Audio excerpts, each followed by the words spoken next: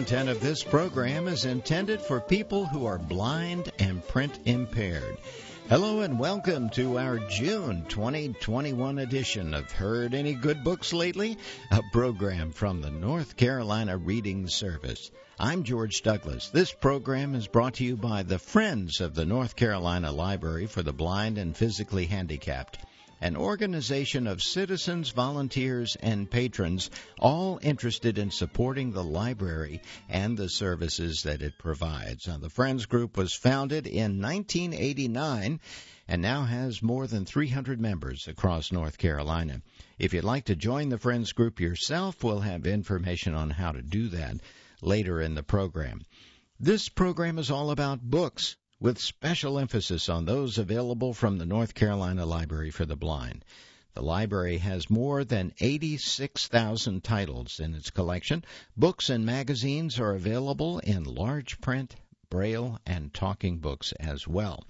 The library has more than 11,000 patrons across the state, and if you're not a patron but are interested in becoming one, I'll have more information at the end of this program.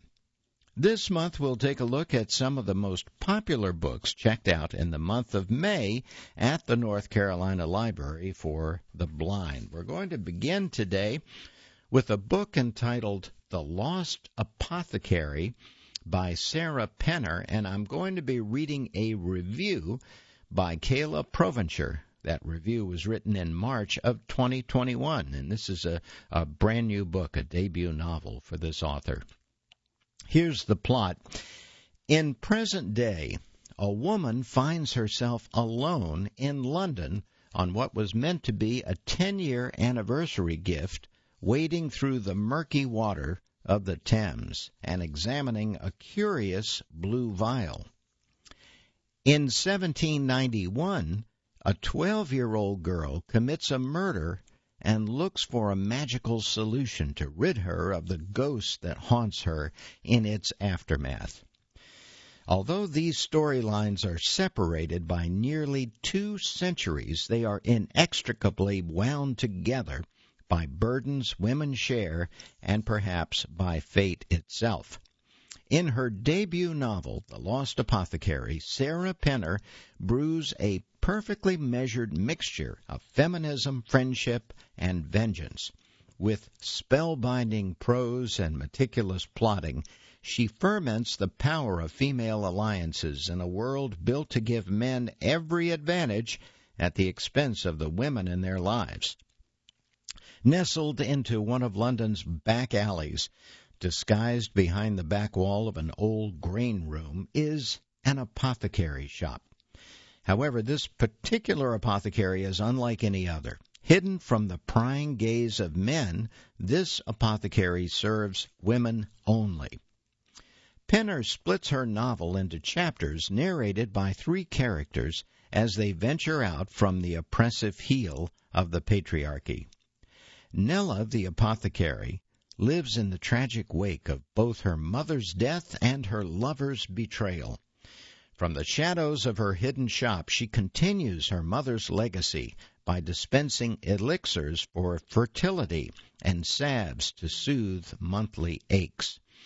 But that's not all. Between flasks of potions meant to soothe and heal, Nella hides tinctures of deadly herbs to take care of other womanly ailments, unfaithful husbands, aggressive employers, duplicitous brothers.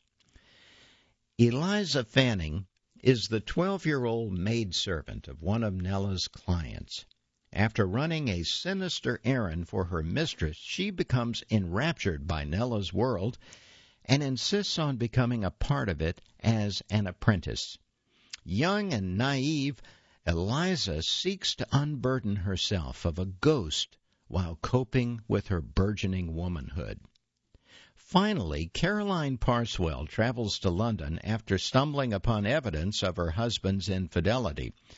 A derailed historian who forfeited her dreams of Cambridge for the sake of her marriage, Caroline begins to rediscover her lost love upon finding an apothecary's vial in the mud of the Thames River. With the help of Gaynor, an archivist at the British Library, Caroline finds herself propelled to unearth the vial's hidden past and perhaps carve out a new future for herself in the process. If you're looking for likable male characters, or even male characters with a couple of redeeming qualities, look elsewhere, says the reviewer. From the controlling James to the lascivious Mr. Amwell to the conniving Frederick, just about every man in this novel is painted as a caricature of the patriarchy against whom our heroines must rebel in order to be free. Written with the collective strength of women reclaiming their histories and their futures, The Lost Apothecary asks readers what they might be willing to do to live unencumbered, and if that might not include a sprinkle of crushed nux vomica or a spoonful of arsenic. The book is called The Lost Apothecary by Sarah Penner. It's a debut novel, and I just read the review by Kayla Provencher, which was written in March of this year. Let's go on to our next book now. It's called The Speed of Fallen Objects by Nancy Richardson Fisher. From the author of When Elephants Fly comes an exceptional new novel about falling down, risking everything, and embracing what makes us unique. Don't miss this compulsively readable novel after the most unlikely of heroes. Here is the plot. Danger Danny Danielle Warren is no stranger to falling. After losing an eye in a childhood accident, she had to relearn her perception of movement and space. Now Danny keeps her head down, studies hard, and works to fulfill everyone else's needs. She's certain that her mom's bitterness and her TV star father's absence are her fault.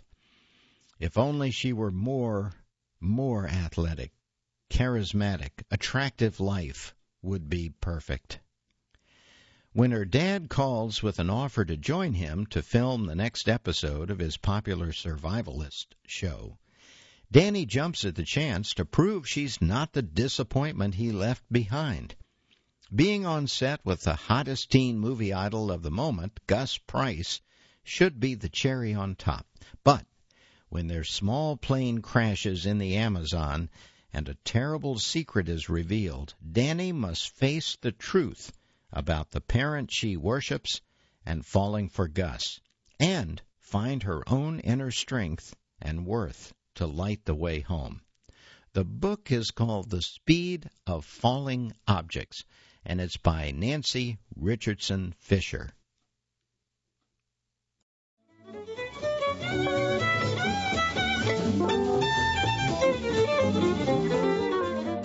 Now let's move on to our next book on the program here. This is one entitled When Crickets Cry, and it's by Charles Martin. And this one is also a review. It was reviewed by Cindy Crosby on January 24th, way back in 2011. But it was one of the most popular books just this past month at the Library for the Blind. Charles Martin's maturation as a writer is clearly evinced through stronger prose and interesting characterizations in his third novel, When Crickets Cry. Here's the plot. Like his first two Southern-infused novels, The Dead Don't Dance and Wrapped in Rain, this is an emotional read. Little Annie Stevens is in the second grade, but she doesn't find a donor heart and a surgeon with a specific set of miracle skills to do the transplant work. She'll never see the third. To earn money for her transplant, she raises crickets for bait and runs a lemonade stand under the watchful eye of her Aunt Cindy, who is caring for her after her parents' death. While selling lemonade, Annie meets the shabby-looking Reese Mitch, Jonathan Reese Mitchell, who lives on Lake Burton just hours from Atlanta. He grieves the loss of his wife Emma, his childhood sweetheart, whose dicey heart birthed his now abandoned career. It doesn't take too many pages before the reader figures out just what his former career was and what will be required of him if Annie is to live. But does Rhys have the nerve and desire to use his gifts and to learn to love again? When Crickets Cry is full of passages such as this. That afternoon, many of the pieces fell into place, and it struck me that doctors can help people get well, even prolong their lives, but they cannot heal them or make them whole. That's something else. The brief depiction of Rhys's relationship with Dr. Ezra Traynor will give the reader goosebumps, and there are plenty of specific details about the heart that readers will find informative. Also, there's a gorgeous scene where Rhys takes a late-night bath in the old claw-footed iron tub he and Emma used to share that crackles with poignancy and love. Many readers will appreciate such straightforward wisdom as when Rhys says, "All hearts stop, Annie. What matters is what you do with it when it's still pumping." Martin's good descriptions are occasionally marred by overwriting, as the reviewer of this book found in the prologue, and he sometimes succumbs to listing things rather than letting them be a natural part of the story. When it's not being run over by the jet ski crowd, the lake is home to migrating mallards, buffleheads, mergansers, and loons. Come springtime, cardinals, finch, and mockingbirds as well. These are great details, but they need more nuance. Also, flashback chapters might have been more clearly identified as such, rather than letting the reader begin each chapter not knowing whether they are in the past or the present. But these small problems do not detract from the sheer pleasure of this story. The characters are engaging, from the unprepossessing termite, Termitus Kane is his name, to the haggard Cindy, who has echoes of the love interest in Wrapped in Rain. Rich details and Martin's uncanny ability to unfold just the right amount of information a little at a time keep the pages turning. You can't help but be struck at Martin's talent for telling a story well, as this one draws to its inevitable conclusion with some very surprising twists. The book is called When Crickets Cry, and it is by Charles Martin. And I think you'll enjoy this one, even though it's been around for a while. It was extremely popular this past month at the Library for the Blind. Now let's move on to our next book for this particular program. It's called My Brilliant Life by A. Ran Kim. And according to this write-up here, it's translated as Chi Young Kim. My Brilliant Life is a moving, earnest, and deeply felt exploration of a unique family and all its joys and its disappointments, an utter delight. So says Claire Lombardo, the New York Times best-selling author of The Most Fun We Ever Had. Now, here is the plot for My Brilliant Life. Despite being housebound due to an accelerated aging disorder, Ariam lives life to its fullest, vicariously through the stories of his parents. Conversations with little Grandpa Jang, his 60-year-old neighbor and best friend, and through the books he reads to visit the places he would otherwise never see. For several months, Ariam has been working on a manuscript, piecing together his parents' often embellished stories about his family and childhood. He hopes to present it on his birthday as a final gift to his mom and dad, their own falling in love story. As his 17th birthday approaches, Ariam moves into the long-term ward in the city hospital, bringing abrupt change to his daily life. From a new friend who might be more or less than she seems, to his loving parents who are definitely keeping something from him. There are also the challenges of the creeping darkness in his eyes, and the loneliness of his shrinking connection to the world outside his window. Ariam meets these situations head-on, and with the support of family and friends, finds joy in even the most difficult times. Interweaving the past and present of a tight-knit family, Aran Kim's My Brilliant Life evokes the full breadth of human emotions, happiness and sadness, pain and relief, emptiness and significance, masterfully exploring the power of empathy. Again, the book is called My Brilliant Life by Aran Kim. I'll spell that for you. It's A-E-R-A-N, Aran Kim, K-I-M. Now let's turn to a book by Manda Collins. It's called A Lady's Guide to Mischief and Mayhem. An intrepid female reporter matches wits with a serious, sexy detective in an award-winning author Manda Collins' fun and flirty historical rom-com. England, 1865. As one of England's most notorious newspaper columnists, Lady Catherine Bascom believes knowledge is power, and she is determined to inform and educate the ladies of London on the nefarious and deadly criminals who are preying on the fairer sex. When her reporting leads to the arrest of a notorious killer, however, Catherine flees to a country house party to escape her newfound notoriety, only to witness a murder on her very first night.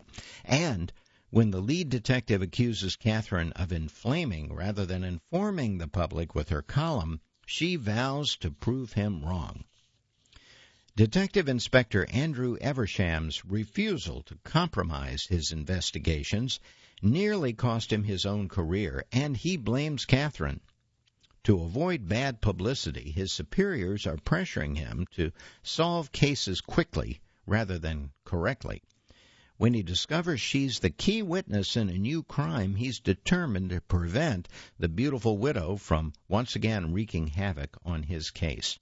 Yet, as Catherine proves surprisingly insightful, and Andrew impresses Catherine with his lethal competency, both are forced to admit the fire between them is more flirtatious than furious.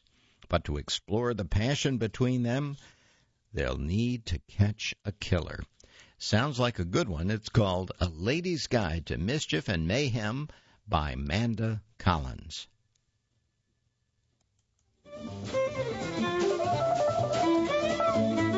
And you're listening to Heard Any Good Books Lately, an exclusive production of the North Carolina Reading Service. I'm George Douglas. Thanks for joining me today. I hope you're enjoying the program. Now let's move on with another new book.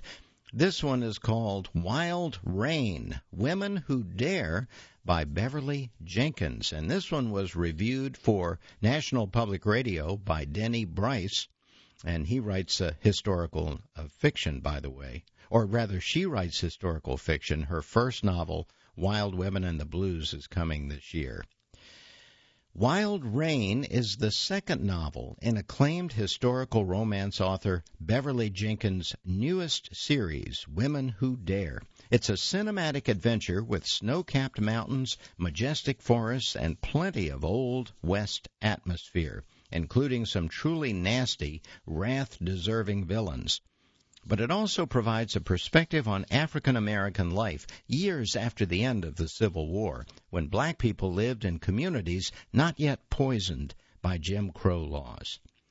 Spring Rain Lee is the sister of Dr. Colton Lee, hero of Jenkins' previous novel, Tempest, now married to Regan Carmichael, the heroine of that story.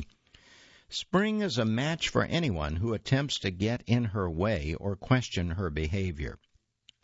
She wears leathers, can ride a horse with or without a saddle, and drinks whiskey. She's not a lady, according to her definition of womanhood, fiercely independent and capable of running her ranch alone. She is a woman who has experienced the darker side of life, but has come through those desperately hard times stronger and self-assured. And now her loves are simple: her land, her horses, her cabin, her chores, and her freedom. And after her close encounter with an extreme brutality, she handles those who might criticize or harm her with an uncompromising tongue or the Colt peacemaker holstered at her side. Newspaperman, carpenter, and lawyer Garrett McCrae, formerly enslaved, is on his way to town to interview Dr. Lee, Spring's brother. A man from back east, he isn't prepared for the harrowing journey to the Wyoming Territory in wintertime. When Spring finds him, he's lying in the middle of the road in a snowstorm with an injured leg and nearly frozen to death. From the beginning of the story, Spring's courage and ability to handle the weather, the horses, and the people around her leave little doubt that she is a woman to be reckoned with. So it doesn't take long for Garrett McCrae to become fascinated by her drive, beauty, and quick tongue. However, he also becomes interested in the people in her community in and around the small town called Paradise. The author's note tells us that McCrae is what romance writers call a cinnamon roll hero. He is sweet, kind, supportive, and almost too good for this world. Definitely the one we suspect will make the biggest sacrifices for his relationship. I adored him and chose to believe men like Garrett McCrae exist anywhere heroes can be found, says the reviewer.